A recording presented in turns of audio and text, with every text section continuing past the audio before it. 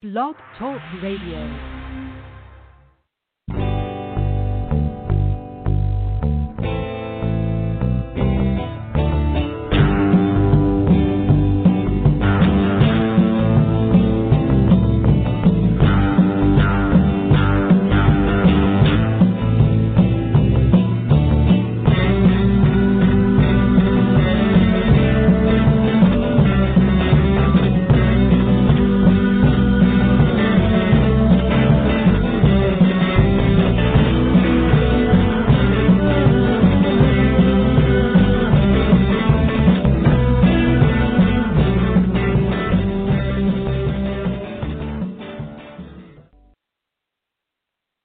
Hey, Turnbuckle Turmoil fans, welcome to the show here on another Sunday afternoon. Sign Guy and QT with you as usual. One note I want to make known at the start here. The recent guest we had on Hockey Day, Stuart Kemp, has set up a GoFundMe fundraiser. He is raising some funds to try to offset some of his medical costs that he incurred recently due to a very lengthy hospital stay. You can find all that information on Stuart's social media, so look up Stuart Kemp, and if you have a few dollars to spare, I'm sure he would appreciate every cent he can get. Most people know how expensive long hospital stays can be. He also has a brand new t-shirt that will be available on Pro Wrestling Tees soon. More information on that once it's all good to go. But our guest has joined us today, someone I have very, very much wanted to have on this show for a long time. Gorgeous Michelle Starr, welcome to Turnbuckle Turmoil. Thank you for joining us. Well, thank you for having me. It's a pleasure to be here. We'll finally get to talk to you on Turnbuckle Turmoil, for sure. Absolutely. The pleasure is definitely ours. Now, as you might be familiar, our traditional first-timer question is something we use when people come on here the first time. What led to you getting into the pro wrestling industry? Wow, that's a question that goes back many years. As you know, I'm a pretty old guy. I'm 52 years old. I started watching wrestling in Southern California and Los Angeles in the 1980s, early 80s. I was I believe 14 or 15 when I first discovered it, and then I, on television, me and my buddies, we'd wrestle in the front yard, and not backyard wrestle. We had a front yard down the street, wrestled in the backyard. We actually did some boxing matches. We used to box each other in the front yard, and I was actually I discovered the independent wrestling scene at my high school. I was a freshman in high school in Manhattan Beach, California, and the local wrestling scene, California Wrestling, run by Carl Lauer, came to my school. And that was my first introduction to the local wrestling. That's where I discovered guys like Billy Anderson, my trainer, Pistol Pete, Buddha Khan, Wildman Jack Armstrong, Chief J. Strongbow Jr. I found there was a whole world of independent wrestling, because by the time I started following wrestling or getting in wrestling, the only wrestling on TV was the WWF. And besides that, the old Mike LaBelle territory days at the Olympic Auditorium were gone. That ended, and LaBelle was working with WWF and bringing their shows to town and stuff at this point. And I discovered independent wrestling, which led to lots of crazy world for me, for sure, crazy ride. That's how it all started, yeah.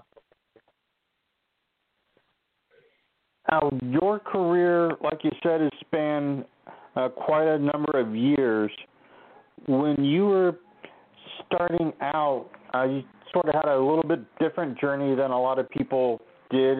You broke in doing a lot of side jobs, setting up the ring and working in the promotion sides of things, underneath the promoter, doing jobs for the actual office of some of the promotions. When you were doing all of this, when you first started, did that plant the seed for you to eventually start your own wrestling promotion and get into that aspect of it, or did that come later in your career? I've always wanted to be a promoter, for sure. But it all started out with, like I said, setting up the ring. I got a job with the WWF, and I was me and my trainer Billy Anderson. We were going to we're doing LA every month, San Diego, Fresno, Bakersfield, all the West Coast towns, Southern California towns. We would go up north to Frisco sometimes when the other ring had to go somewhere else. I was the timekeeper. I was the jacket guy. I even ring announced on a couple of occasions when the ring announcer wasn't available, the regular guy. And I actually got a job that time period, right around the time period. I was actually started out as an assistant for Red Bastien. Red Bastien was the agent for the WWF in the West Coast at that time period, and he had an office in the Anaheim Convention Center because the WWF ran there on a semi-regular basis in Anaheim, and he had a small office there. And I would go there and I would, take calls. I would answer messages, give him his messages. I would do banking for him. I'd make the pass list for the shows. Like, so let's say the WWF was giving a sports arena that month in LA. I would have to make the guest list, like who could get in for free and who doesn't get in for free, who's on the list, and who shouldn't be on the list, and so on. So I had that charge of all the towns for San Diego, LA, Bakersfield, Fresno, all those towns. I was making the guest list and stuff like that. I would see checks, for different wrestlers who went to Japan. Like Red was booking guys in Japan, and he would get a booking fee, and I would take that check and I'd go deposit it in his bank for him. It was pretty cool awakening to see how wrestling worked, especially to that side. Like being 16 years old or 17 maybe at this time, and working for Red Bastien in his office was pretty cool of him to do to actually introduce me into the business that way for sure. Definitely an eye-opening experience. You mentioned being trained by Bill Anderson. He is something of a jack of all trades within wrestling. He's wrestled, he's done the ring crew, he's ring announced for several national companies. He works with the CAC, he writes books. You've been on sort of a similar path. You've done a laundry list of work within pro wrestling. Do you think that all stems from having Bill Anderson as a trainer and seeing how he has branched out to all these different aspects of the business, or did that come from somewhere else within your career? No, I think he has definitely a big involvement in my career for sure. Like inspiration, the stuff he does. I see what he does, and when you're a wrestler, you can't be a wrestler forever. Your body can only wrestle for so long, and take for so long. And once you get to a certain age, you get to the point where, am I really giving the fans the show that I used to be able to give them? Am I cheating the fans? Am I cheating myself? I'm not taking the same bumps anymore. I'm not doing the same crazy stuff I did anymore because you can't. And so you got to move on. You got to pivot to something else. Whether it be myself, I was promoting shows at the same time. Whether it was like Bill, he did ring announcing, he did everything else. I mean, it all depends. It comes down to making a buck too, right? Sometimes you got to pivot to make the money. Or you move into more of a guy who not only you're the ring announcer, maybe you're organizing the tour, maybe you're doing a lot of the work for the tour, maybe you're arranging the flights, maybe you're booking hotels, maybe you're doing the transportation. There's a lot of things guys are doing and behind the scenes, and then their job at the actual show, maybe he's the ring announcer too that night. Maybe he's wrestling, maybe he's pulling the ring and doing this other stuff, right? Maybe the guy pulling the ring is actually the referee later in the show, right? I mean, there's so many different aspects involved in wrestling, and I think a lot of things open up today, with social media and stuff. There's different social media jobs available and stuff like that. And wrestling, even though there's no live events really much happening at the moment, but there seems to be a lot of opportunity right now in wrestling for sure. But you just got to be able to make yourself versatile, right? Explore your opportunities. Get yourself out there. I definitely agree with you 100%. One of the places that has exploded in the last few years as far as mainstream U.S. availability and fan reaction is Japan. With the advent of New Japan World, and just before the pandemic, they were starting to tour on their own in the United States and into Mexico. What do you think it is that has started to attract the mainstream wrestling audience to the Japanese product? I'm not sure if it's a mainstream wrestling audience or it's more of a certain specific wrestling audience. I mean, I mean, the products are because of the internet. You could watch New Japan on TV on your. You can subscribe to New Japan similarly. You can subscribe to the WWE Network. You could follow it, and it's a different style, much more hard hitting, and more. I think that has a lot of fans like that, and I think when New Japan was touring, I know they weren't doing great numbers. They were doing 1,700, maybe a couple thousand people in different places they were going. I mean, it wasn't earth shattering, but they were able to do better than an independent promotion for sure. New Japan has locked up a lot of the top independent guys that are out there. I mean, there was a couple of guys in Washington State. I believe they locked up. They got the Clark Connors and his name Jet Knight, maybe. I think that's his name. I think his name's something else though in New Japan, but something Knight. But and I think once COVID is over, they will. They'll definitely do more. I know they're doing their tapings, and they do tapings in Southern California there, where I think David Marquez produces their TV, possibly. I'm not 100% sure on that, but I think New Japan's kind of taken over what Ring of Honors may have lost. I think Ring of Honor had that kind of fan base before, and maybe New Japan kind of took some of that fan base away, from the Ring of Honor, possibly. We'll see. I'll see how much TV penetration they get in the U.S. They go to a big market like New York City when they ran that big show in New York there, and they run Madison Square Garden. I think they had a huge turnout there, but that's New York. It's a melting pot of people. I don't know if they're going to draw the same kind of crowd in Montana or something like that, or Idaho, but if they go to a major market that has a Japanese population like Los Angeles or San Francisco or New York, I think they'll do quite well. One of the other places that you have ventured to in your career, I believe it's possibly the only show we had worked together on, was up in Alaska, and things seem to be going fairly well up in Alaska. They have some big shows lined up with a lot of nationally known names coming in, and they're going to be interspersed with the local Alaskan independent scene. What do you think of the strides that they have made up there in Alaska for pro wrestling? I think Alaska is the last frontier, like they call it. That's the place where it's kind of virtually untapped.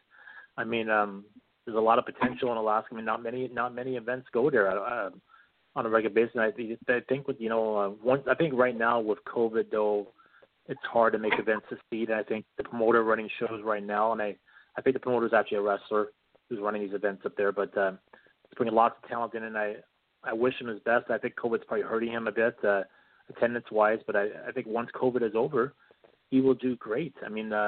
Running Anchorage and Fairbanks and Wasilla and the other towns he's going to there, and I think he actually intermingles with some shoot fighting stuff too, some UFC type fighting things too. I think he's going to be doing great business. I think that place is hungry for wrestling, hungry for that type of entertainment. I think it's a perfect area for it. It's just a problem getting the guys there, and it's so far to go for people who are not on the West Coast. Like guys like us out of the West Coast here in the Northwest, we could get there easily. But a lot of talent come from the East Coast. It's a little bit harder. But I think if they could put a string of shows together, go run a weekend, Friday, Saturday, Sunday maybe, and bring talent in, and I think they could do definitely do some good numbers there for sure. Now, up in your neck of the woods there in British Columbia, in the last few years, I know you've been putting on some all-female shows, and those have become more and more popular over the past 5 years. You see a lot more all-female shows than you did in previous years, except for all-female promotions like Shimmer or Glow, which were pretty much the exception rather than the rule at that point.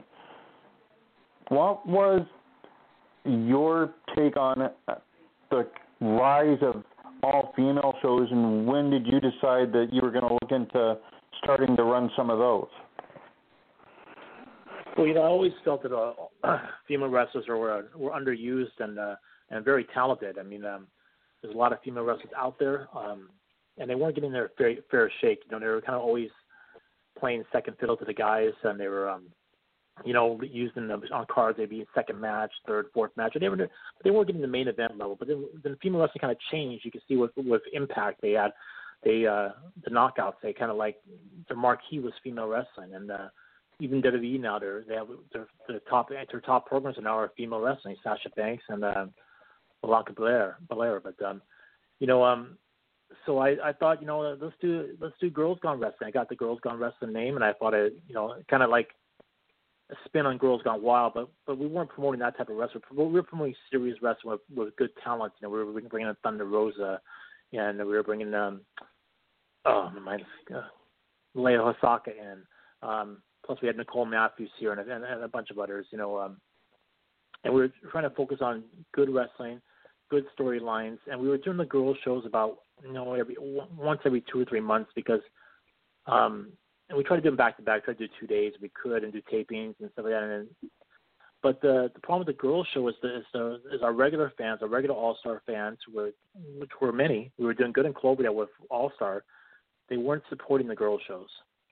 If we ran a guy show and let's say we had 300 or 400 at a guy show 1 week, we were coming back with all girls to 2 weeks later or the next month. It would go down to 150 people.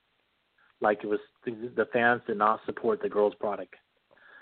We even started putting a couple of guys matches on the girls' shows to get some of the fans back, which would help a little bit.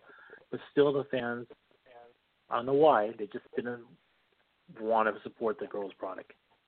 So the girls' product's always been a tough thing for me. I mean, I really love it. I want to make it work, but it's also because there's less girls available. You have to fly a lot of girls in, so it makes it more costly to promote a girls' show. But the attendance is lower, so it's kind of like unless you're selling the footage online to a site that's going to pay you for the matches, like that. It's really hard to make a go with the girls' wrestling. I mean, it's on the back burner right now. I mean, all wrestling up here is on the back burner, but something we definitely like to do again in the future. Hopefully, if it becomes about. And hopefully that catches on for you a little bit more once things get going with live shows once again. Yeah, definitely. And as for girls wrestling, I know a lot of girls do customs matches and things like that, and a lot of promoters promote customs. And I'm not into promoting customs or that side of wrestling. I'm more making the girls wrestling into an actual league, an actual promotion. It has storylines and angles and legitimacy, and customs aren't my thing up here for sure. So I just wanted to get that out there too. So. Now, another thing that you are involved in is something that definitely has been affected by the COVID pandemic, that being the Cauliflower Alley Club.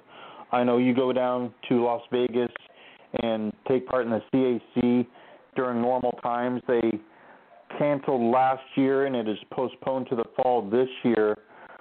Obviously, things will look a little bit different once CAC is back in swing. What has it been like for you over the years as a CAC member? Have you seen a lot of changes within the organization, or is it something that is fairly stable during normal times? Well, like in every organization or promotion or event, there's always changes over the years. And I've been going to CAC, I think, since like 2005. Back then there was guys like Red Bastien was the guy in charge, and then Carl Lauer and stuff was always been the executive vice president. And after Red moved on and sadly passed away, there was Nick Bockwinkel, right? And, the old guard and stuff like that. And when Nick stepped down, there was Brian Blair. And then Carl Lauer stepped down, and, Morgan Dollar was involved for a long time, and I think there's always changeover for sure. I mean, as an event grows, there's gonna be changeover, and not everybody's gonna get along with everybody. I hear there's infighting sometimes in the CAC with people. They don't like this guy or they don't like that guy. But you know what? That's like in any wrestling promotion. Like I could go in any locker room and find some guy I don't like. The same thing. I'm sure they could find it.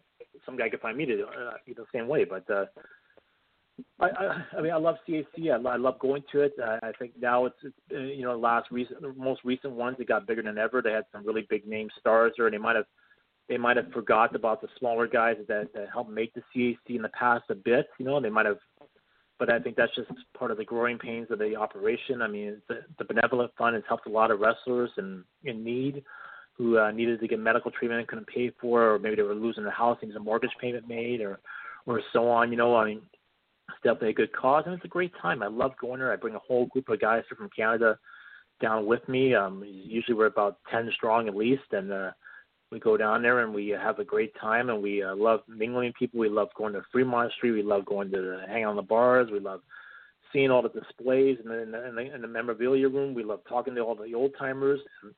We love reminiscing people we haven't seen since the last year. I mean, I love the CAC, and I'm looking forward to it happening again. The sad thing is for us people who are living here in Canada, is Canada's got some very strict rules right now on the border. If we cross the border, when we return, we have to have a negative COVID test to return. Plus, we get an automatic 2-week quarantine by land. If we're flying back in the country, we have to get the negative COVID test. Plus, we get an automatic 3-day hotel stay that costs us $2,000 in a government-appointed hotel per person. We got to take a test there, and once we provide a negative test, we're allowed to go back to our home. If we test positive, we have to go to like a quarantine facility to stay for the rest of the 2 weeks. So it's quite challenging to travel right now from Canada. I mean, the border is so strict. You're automatically going to be off work from your shoot job for 2 weeks afterwards, so you got to quarantine, and it could be costly. It could be, like I said, $2,000 extra dollars to quarantine. The way the rules are in Canada right now, I mean, so it makes it tough. That's why there's virtually no travel going on from Canada at the moment, or in and out. It's just the rules are so strict right now.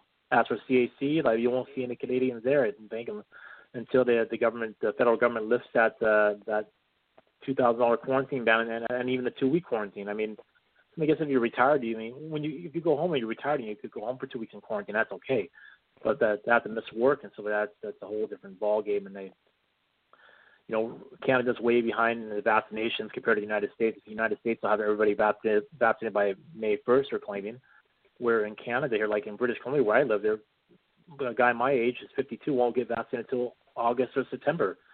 Now, I could cross the line and get vaccinated because I'm an American citizen, but I have to quarantine for 2 weeks too on my return. So, did I cross the line and get vaccinated, or did I just wait it out till the fall? I guess get it up here in the summer, I guess.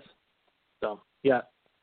So I don't see myself at CAC this year unless the rules change drastically in the next couple of months here. Hopefully they get things changed and you'll be able to make it. But yeah, definitely, I'm sure the CAC going to miss a lot of people this year due to the restrictions that will still be in place. Now, when you have gone to the CAC in the past several years, do you take part in the annual cribbage tournament that they have? I don't. Actually, I've never played cribbage. I've watched a lot of guys play cribbage, but I have never played cribbage. In all the years I've been around, it's something that's never interested me. So I should learn to play, and I should be like one of those old guys that sit there and play cribbage, and that'd be pretty cool. I missed a lot of opportunities. It would have been really cool to play cribbage against a guy like the Destroyer or something like that, when he was still here with us, but I missed those opportunities. And I guess, do you play cribbage? Do you play?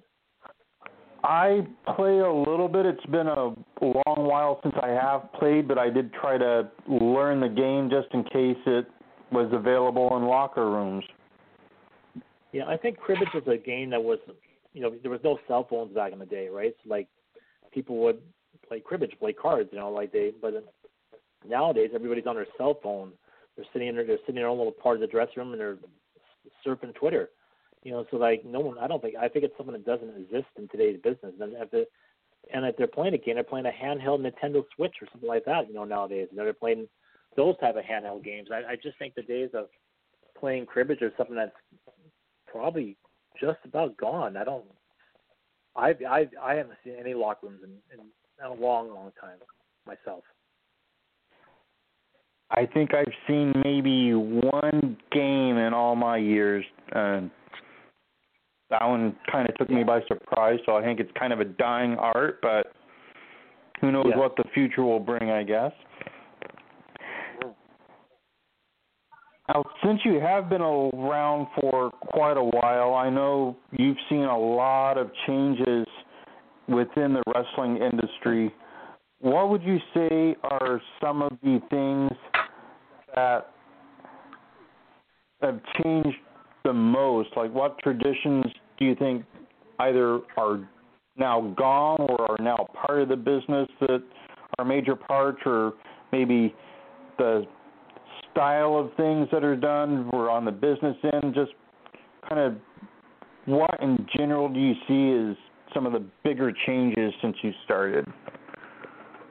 Well, kayfabe for one, that's gone for sure. I mean, back in the days, you'd ride to the town, and if you're a heel riding the bayface, whoever was driving would drop the other guy off around the corner from the building and stuff like that, and you'd have to walk in yourself, that thing, and you would never be seen around with your opponent anywhere afterwards. Either you had to go to a sponsor afterwards, you would sit apart, or sit at a different table or something like that. That's now everybody's just hugging on each other and kissing each other and hanging out with each other. They don't care anymore. Just taking photos of each other. It's all online. It's all in the open. So definitely, the art of kayfabe is definitely gone. And I understand people know it's a show, but when you go, like when I go to watch a movie, I'm able to suspend disbelief, and I can actually get into the movie and watch it. The same thing with wrestling.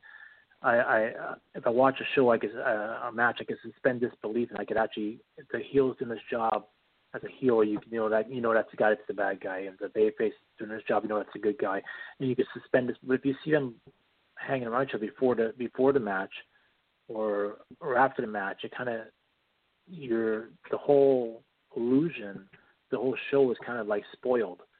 So I definitely think kayfabe is definitely one. Another tradition that's gone is the speaking Carney. We used to have our own language, the Carney, which is derived from the carnivals, and I bet you there's not a guy in the dressing room in most places you go to who's speaking now, and at all, whether it's a couple words or a fluent sentence. And it was something that was dying off when I was starting out, so I mean, and I don't speak it very often. I might speak a little bit here and there, but it's never used, so it's never practiced. So you get out of practice, and I think that's definitely something that's gone. Also, another thing gone is the dressing room privacy. Like nowadays, there's every Tom, Dick, and Harry's coming in and out of the dressing room. Back in the day, you had to knock, you had to ask for permission. The only guys in the back were the referees and the wrestlers. It wasn't guys bringing their buddies in or this and that and so on. And it was kind of like a sacred area, like if you got your chance to get to the dressing room when you're starting out, or it was great. It was something that was special. But now it's just like free run of everything. So as for the actual wrestling in the ring, I mean, I think the wrestling ring is amazing. I think the wrestlers today are better than the wrestlers of yesteryear, for sure. Talent-wise and ability-wise and skill-wise, they're definitely better. But I think the guys of yesteryear, they were actually they got more out of the fans by doing less. Doing less is actually giving them more. They able to tell better stories. They grab a hold. Hey, I just saw something online yesterday. I said, when's the last match you saw on national TV that actually started out with chain wrestling? At the start, they actually did some wrestling at the start before they actually went into their walked into a super kick or something like that, or flew out the top rope or out of the ring. I mean, this chain wrestling's gone. Good tag team wrestling's gone. Psychology's gone. Like I love some parts of AEW. I love. I thought the angle with Jericho was strong at the end last week on Wednesday, but I thought the rest of the show was garbage. It's hard to follow. It's guys getting super kicked and nipping back up from it, and stuff like that. They're not even selling it. It's the art of selling. That's definitely. Guys don't sell anymore. They don't want to sell. They want to look weak. Some matches could have 10 finishes in them. That could have, So I watched a match. Actually, I watched a match tonight. A match had multiple finishes in it, but I think the finish at the very end was the old school small package or something like that, which was cool. But there was 10 more devastating moves before that. You know what I mean? So. Absolutely. I definitely understand where you're coming from. And if it helps you out ever, I speak Kizarni fluently, Tizel Tizot. That's awesome. You speak Carney that good. That's good. Fluently. That's great. Awesome, man. Very good, man. You must be one of the only few guys that do that, though. You must maybe because you travel to the central United States a bit, so probably down into Tennessee and Arkansas area and those places. They probably do it down there, actually. It's honestly about the same anywhere you go. If you run into guys that were trained, say, 97-ish on backwards, there's a chance they'll speak it. If not, then usually not. Right. Well, we've hit the point in the show where we have a game we like to play. We call it word association. I'll throw out the names of some people that you have come across in your career, and the first word or two that pops to your mind is the answer. Are you prepared to play around the word association? Well, I've taken a lot of chair shots in my life, so we'll see how my word association. I might not even remember these guys. We'll see how it goes here. All right, here we go. Bambi Hall. Bambi Hall? Yes. Did you say Bambi Hall? Yes. Oh, sweet. Cute as a doe, tough as a buck, definitely. Bill Anderson. Bill Anderson, legend in my mind, trainer, mentor, person I look up to. Ayafullah Dabashi. Trump supporter, nut, crazy, lunatic, conspiracy theorist. But he's a good guy. He's a good guy. Mike Santiago. He's a heat magnet. That guy is likes to stir it up. Definitely a good worker, though. Good worker in the ring, but he loves to light fires for sure. And he loves collecting minor league baseball hats. Al Tomko. Al Tomko, one of the guys gave me my start up here in Vancouver. A good guy, good heart. The last guy up here to run full-time territory 6 days a week and have weekly television time period. Yeah, good guy. Casey Carlisle. Who's that? Casey Carlisle? Yeah. Oh yeah, she's a good, nice young lady. Yeah, she had worked up here for us a few times. Yeah, definitely a good person. Pleasure to be around for sure. Vast Nevada, definitely the heart and soul of local wrestling up here. True historian who keeps in great records of the business. He loves the business, and one of my best friends in the wrestling business, in and out of the business. One of my best friends. C.W. Bergstrom. Wow, C.W. Bergstrom.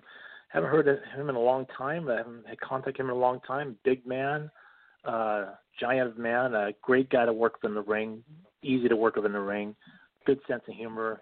We had a match in a baseball stadium in Oregon years ago. It was in the pouring rain. We were slipping and sliding all over the place. It was funny. It was fun. Nobody got hurt. Yeah, CW's a good guy. Bad Blood. Bad Blood.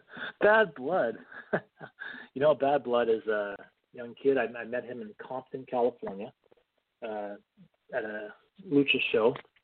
So I've known him since my start, actually, or since his start. I was wrestling before him, and good guy. It seems he tries to travel, makes a go of wrestling. Has a podcast too. I did his podcast a few months ago. Yeah, nothing bad to say about Bad Blood. Last name, Jinder Mahal. Jinder Mahal, former WWE World Champion. Awesome man, good friend. He would come in and work for us. He won in charges for the nose for the work here. He stayed with he's just like none of the normal guys. He would come to the wrestling school that was going on at that time and train with the guys. He would travel with us. He didn't ask for any special privileges or any special needs. He's good guy, good all around guy. I hope he gets back in the ring and shows them how good he is for sure. I know he has questions also, so I'm going to pass things over to him. Okay, QT. Well, thank you, sign guy. Hello, Mr. Starr.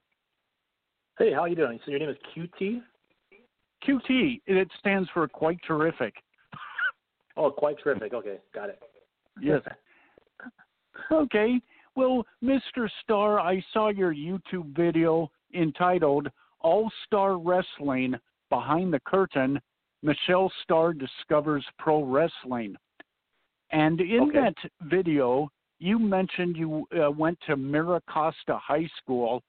Is that located at 1401 Arista Boulevard, Manhattan Beach, California? It is in Manhattan Beach, California, on Aviation Boulevard, I believe. Not Aviation, sorry. Let me think here. All right. Now, isn't your mascot the Mustangs? Mustangs, that's right, yeah.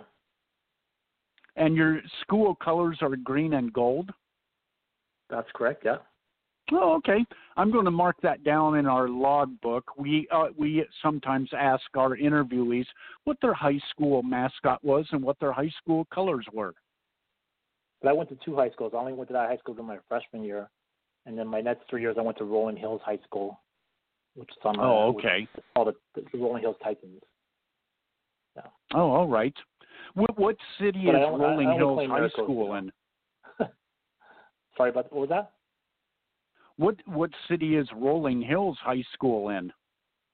Rolling Hills, actually. Rolling Hills Estates, California. It's actually called Peninsula High School now. They changed the name. It's called Peninsula High School now. Oh, okay. Peninsula, okay. Now, did you ever, in your career, have a chance to wrestle at Alameda High School in the Bay Area, Alameda High? I did work in the Bay Area for the guy who passed away. His name's slipped my mind. Roland Alexander. So I know we did do some high school shows. I might have worked at Alameda High School. I'm not sure. Okay. All right. Well, Mr. Starr, in that video, All-Star Wrestling Behind the Curtain, you mentioned a man named Carl Lawler. Is he any relationship to Jerry Lawler? No, it's Lauer, Lauer. He's a promoter who was based in California. Now he lives in Missouri. He was also the vice president of the Cauliflower Alley Club. Yeah. Yes, is he still vice president of the Cauliflower Alley Club? I think he's still involved. I'm not sure if he's the executive vice president still or not. But he's still definitely involved. Well, Mr. Starr, while still in high school, and you did mention this to Sign Guy, you started doing newsletters and interviews of local events. Did you ever have any interviews with wrestlers in those early days when the wrestlers may have been in a bad mood because they had just lost that day or the day before? I don't know. I think it was treated pretty well by those guys. I mean, nobody really got mad at me too much. I think I wrote an article once where Pistol Pete and Budokan might have been mad because I didn't portray them how they wanted to be in the article, possibly. I was still learning. I didn't know how the business worked back then, or behind the scenes things. I might have said something publicly that they thought it should have been said, and they just kind of gave me a little lecture about it, and that was it. Nothing really serious. I mean, I think the only guy I had issues with ever newsletter time based was Mondo Guerrero. But me and Mondo became friends later. I actually ended up working Mondo quite a bit in Tijuana for some shows down there, some lucha shows. So, and then we see each other every year at CAC. So, I mean, I think as anything, when you're a young kid and you're getting involved in a world of wrestling you don't know a lot about, and you don't know what a lot of these guys won in the past at that time period. You're gonna make mistakes, and you're gonna ruffle a few feathers, and you gotta. It's going to happen, but, you grow from that, you learn from that, and you correct those things, and you move on and, keep going. Yeah, I mean, how mad could they get at a young high school kid starting out? That's right. That's pretty basic knowledge. Yes. I do remember there was one time, though, I was writing my newsletter, and there was a promotion called California Championship Wrestling run by Barry Richards. They actually had TV. They were on KDOZ Channel 56. Barry didn't like how I covered his promotion, I guess, in my newsletter. And Barry actually, I think, banned me from his events for a period of time. He was very hostile towards me. He didn't like me whatsoever. I was a 16-year-old kid, and Barry Richards ran California that TV show, but did not like me at all. So that's actually a funny story from back in the day. Now, did the news travel that you had been banned from a wrestling organization, and did that gain you a little bit of notoriety in the high school halls?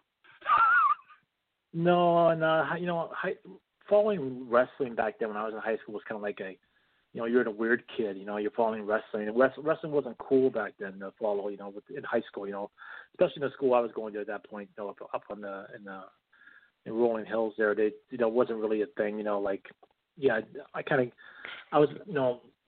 I did a newsletter, and I was also traveling because I was like doing the ring crew, and I missed a lot of school to do overnight shows at WWF, and to do the ring and stuff, and so it was definitely not something that was popular back then for sure. Well, now in those days, back in the early '80s, the territories were starting to die out. They were dying out, but the wrestlers still traveled quite a bit. Did you ever have a chance to interview Billy Jack Haynes and Rip Oliver? No, I did not, but I've been around Billy Jack quite a bit over my life. I saw Billy, when I started working at WWF and traveling with them, I kind of stopped the newsletter, right? I was giving the guys a newsletter for a while, like the agents and stuff like that, and eventually I stopped doing the newsletter just to, because it was kind of like conflict of interest a bit, so I just kind of, then I had my job at WWF, which was doing okay, so I would see guys like Billy Jack, different talents, and I remember one time where I was, I think I might have been in Fresno or one of those places, Outback Jack was giving me grief about something, and Billy Jack stood up for me and says, "Hey, you leave him alone. He's my friend," type thing.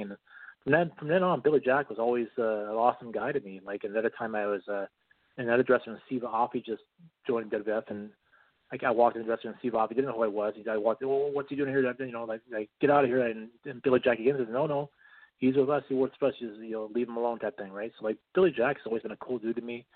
We went to Art Barr's funeral together. When we sat with each other at that funeral and stuff. So when Art Barr passed away, Beetlejuice, and I love Billy Jack. I haven't seen him in a long time. I've talked to him in a long time, but it'd be good to see him again someday. Beetlejuice was a good character. I liked him. Yes. Yeah.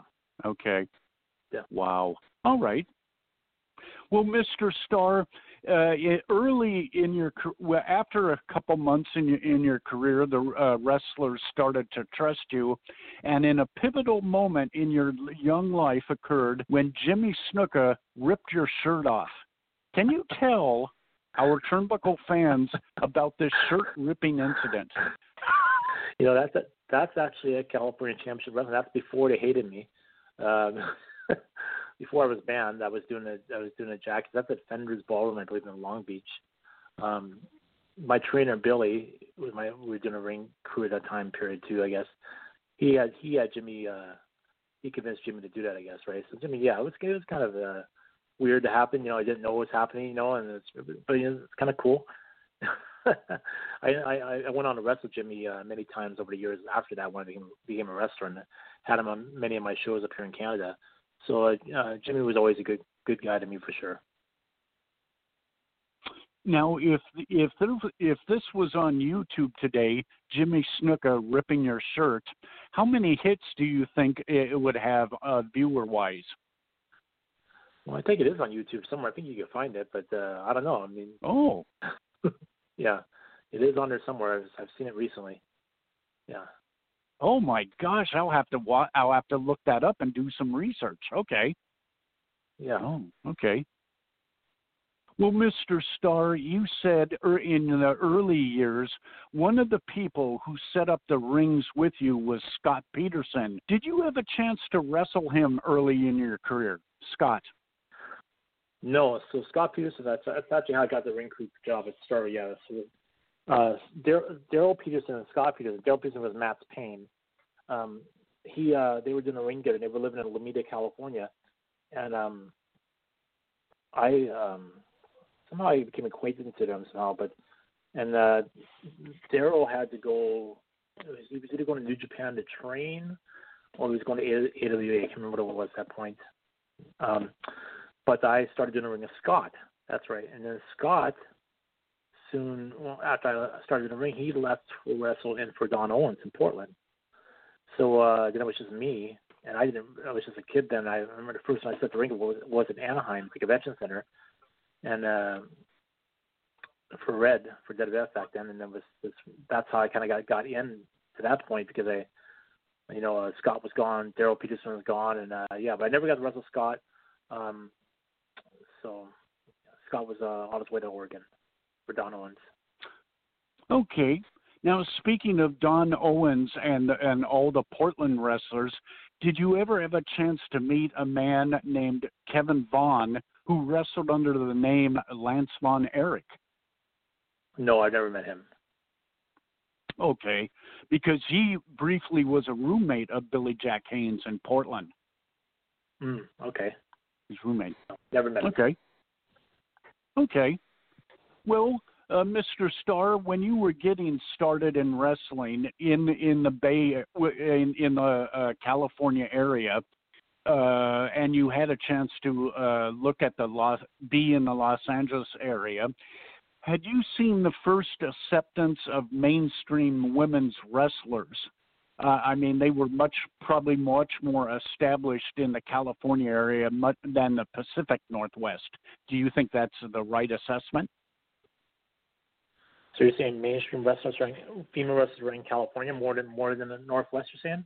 I mean, there were some they had a larger pool of women talent to draw on. If I'm correct, they did, but not a great amount of talent. All the independent shows I saw in Southern California were always the same girls: Charlie the Golden Cat and Debbie the Killer Tomato. Those two are not many others. Pepper LaBianco. There wasn't a lot of. There were some lucha girls. I can't remember their names, but there wasn't a lot of female wrestling then. No. Okay, can you tell our Turnbuckle Turmoil fans who the first women you got into the ring with, and who was the first lady to give you a body slam? I don't know. I have no idea. I don't know. I have no idea the first girl was. Iron Maiden. Sorry, Iron Maiden. Iron Maiden was the first. Ooh, Iron Maiden. Yeah, that's right. Yeah. Oh. Yeah. She. Oh, okay. Yeah. Wow, all right. Well, Mr. Starr, this past Friday we had on a wrestler from Atlanta, Georgia, and I asked him a question about peach cobbler. Did you ever wrestle in Atlanta, Georgia, and after your match, did you yourself have peach cobbler? No, I have not. No. Oh, okay. When was the first time you came up to the Pacific Northwest and had our famous apple pie? These are very strange questions. I came to Pacific Northwest in 1988, and as for apple pie, I think I had apple pie before I came to Pacific Northwest. As for Pacific Northwest apple pie, I'm not sure. It's not one of my things I usually order on the menus. I don't really have an answer for you. Oh, okay. No problem. All right. Well, Mr. Starr, I also saw your YouTube video entitled WCCW Michelle Starr Beauty Makeover. Jeez. And if you freeze the video, I got a kick out of that. If you freeze the video at the 1 minute and 56-second mark, you can see the date September 28th, 1991. Does that seem like 29 years and almost exactly 1/2 year ago to you? Yeah. It's time has flown by so quickly. I mean, when you're young, you think time's gonna last forever, but as you get older, time just moves so much more faster. That was the. Yeah, it was definitely, we were trying to do some different things back then in 1991 for sure, trying to do a makeover type thing. But at a beauty salon with actually real customers still in the salon, which was kind of cool.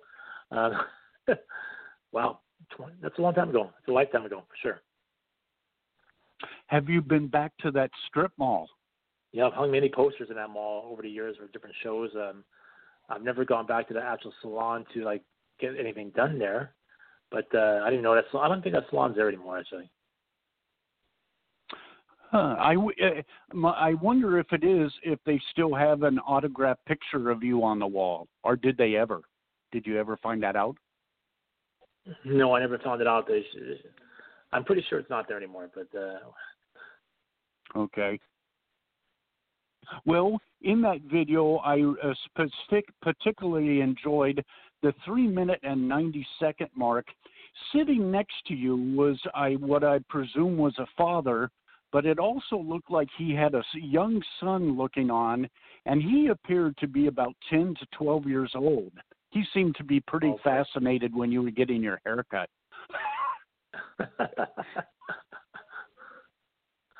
Oh boy, that's a long time ago, man. I'd have to watch it again to actually remember what was going on in there for sure. Oh, okay. Well, now at the 4-minute and 20-second mark, you told the woman to be careful of the star that you had engraved near your eye. Don't mess with the star. That was funny. That's pretty funny, yeah. Well, awesome memories, man. That's yeah. Wow. Well, definitely some different times. In that video at the 5-minute and 55-second mark, while the lady was doing that clipper cut, you had a message for Diamond Tim Flowers. Do you remember what you said to Diamond Tim Flowers? I have no idea. Okay. What did I say?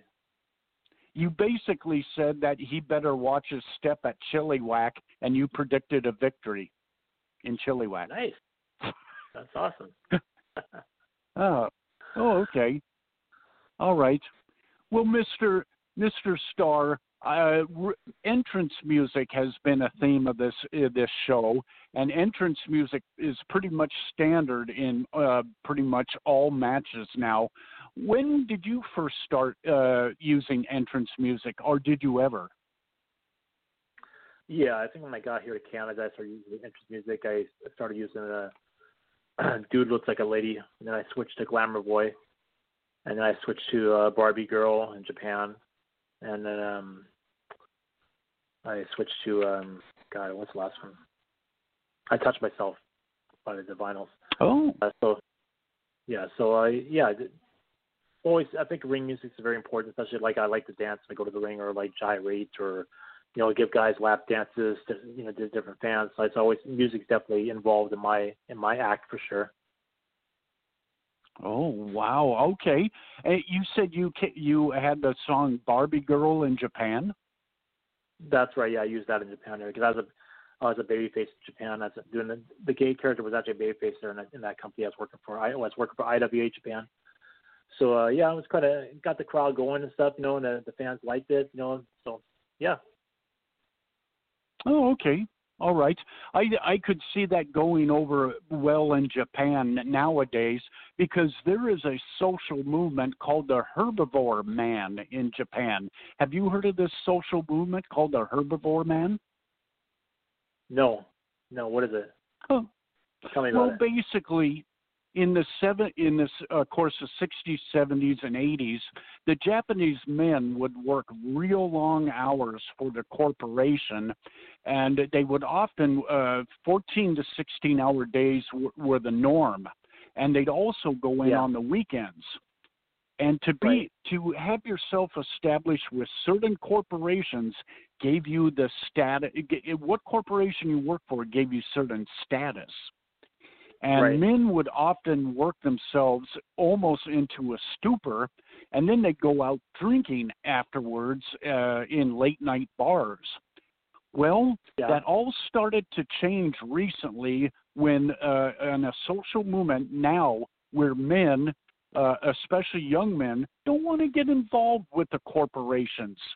They want part-time work, and they're into video games, and they're not into relationships at all, and a lot of these herbivore men say they're never going to get married, ever. Oh, very strange. It's a huge shift in Japan. Yes. Wow. Definitely something. It's a cultural shift. Yeah. You can look it up on YouTube. Wow, how did you find out about this? I heard about the falling birth rates in Japan, the plummeting birth rates, and there is a movement on called the herbivore man, where they don't want the traditional Japanese marriages, because even in Japan, a lot of women will take the men's money in old age, leaving the man with nothing. Right. And they've seen some American movies about, in the 90s, about American slackers and the slacker culture. Yeah. And they've also seen some movie about men getting in America getting worked over in the divorce courts. Right. Oh, wow. But anyway, in a long way, that kind of, I was interested on how the women in Japan and how your entrance music was in Japan in a roundabout way. Yeah. Okay, very good. So now I know about the herbivore man in Japan. Okay, very good. Herbivore, yeah, you can look that up. It's kind of like the MGTOW man in America, men going their own way. MGTOW. Oh, okay. Interesting. Yes. Well, guys, we've got a few minutes left in the show, and Mr. Starr, I want to make sure you have ample time. If there's anything that you want to say to our listeners, plug and promote anything and everything you want, how to get merchandise, social medias, any upcoming appearances you might be aware of, your favorite dry cleaner, anything you want, the floor is all yours. Yeah, well, you can follow me on Twitter at GMStarr. You can check out allstarwrestling.ca online. You can follow me on Facebook, it's Michelle Starr.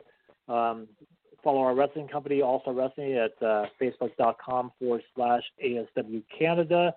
We don't have any events right now, but we do have merchandise. We have T-shirts available, snapback hats, COVID mask, face mask.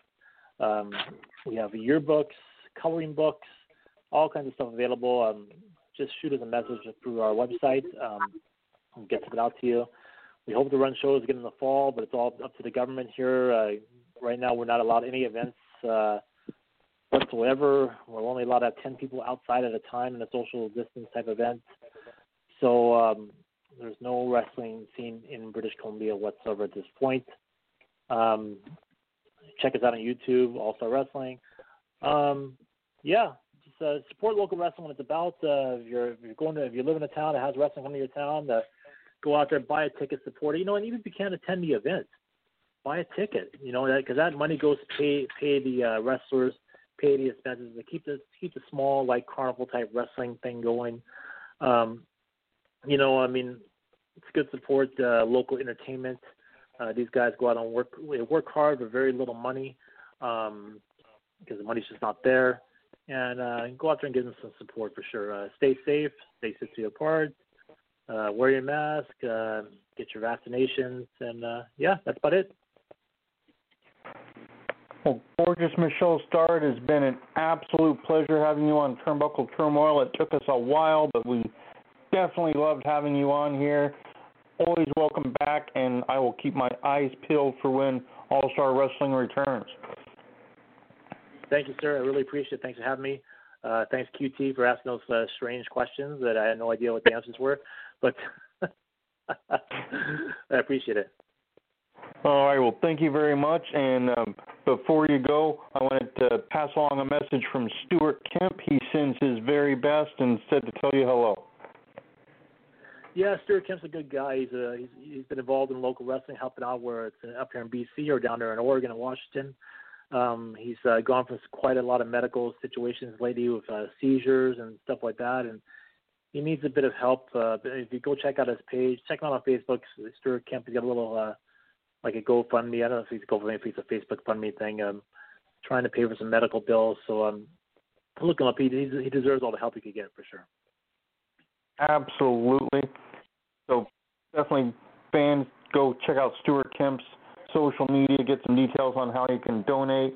His Pro Wrestling Tee store on the verge of having a great T-shirt available to purchase that benefits him to offset the medical costs. Oh, nice.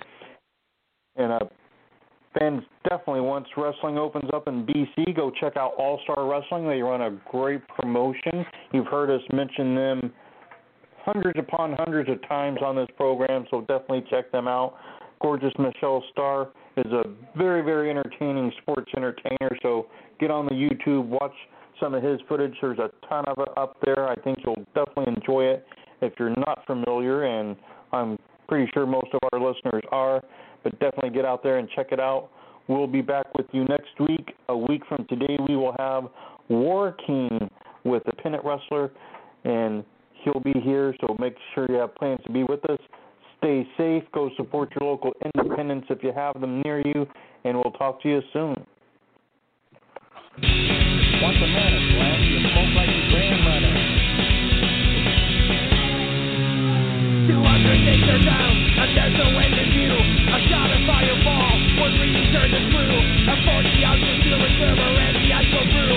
I'm so bored of doing nothing, but I got nothing to do. So forest up the Boilermakers that surrounded their anything. The forest up the Boilermakers, time to knock a back.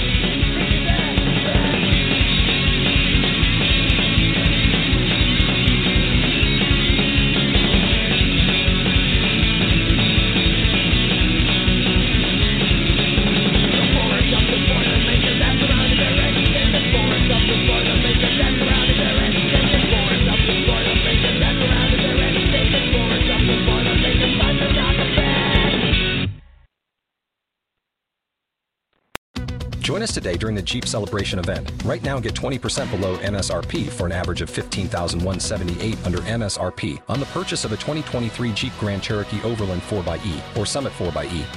Not compatible with lease offers or with any other consumer incentive offers. $15,178 average based on 20% below average MSRP from all 2023 Grand Cherokee Overland 4xE and Summit 4xE models in dealer stock. Residency restrictions apply. Take retail delivery from dealer stock by 4/1. Jeep is a registered trademark.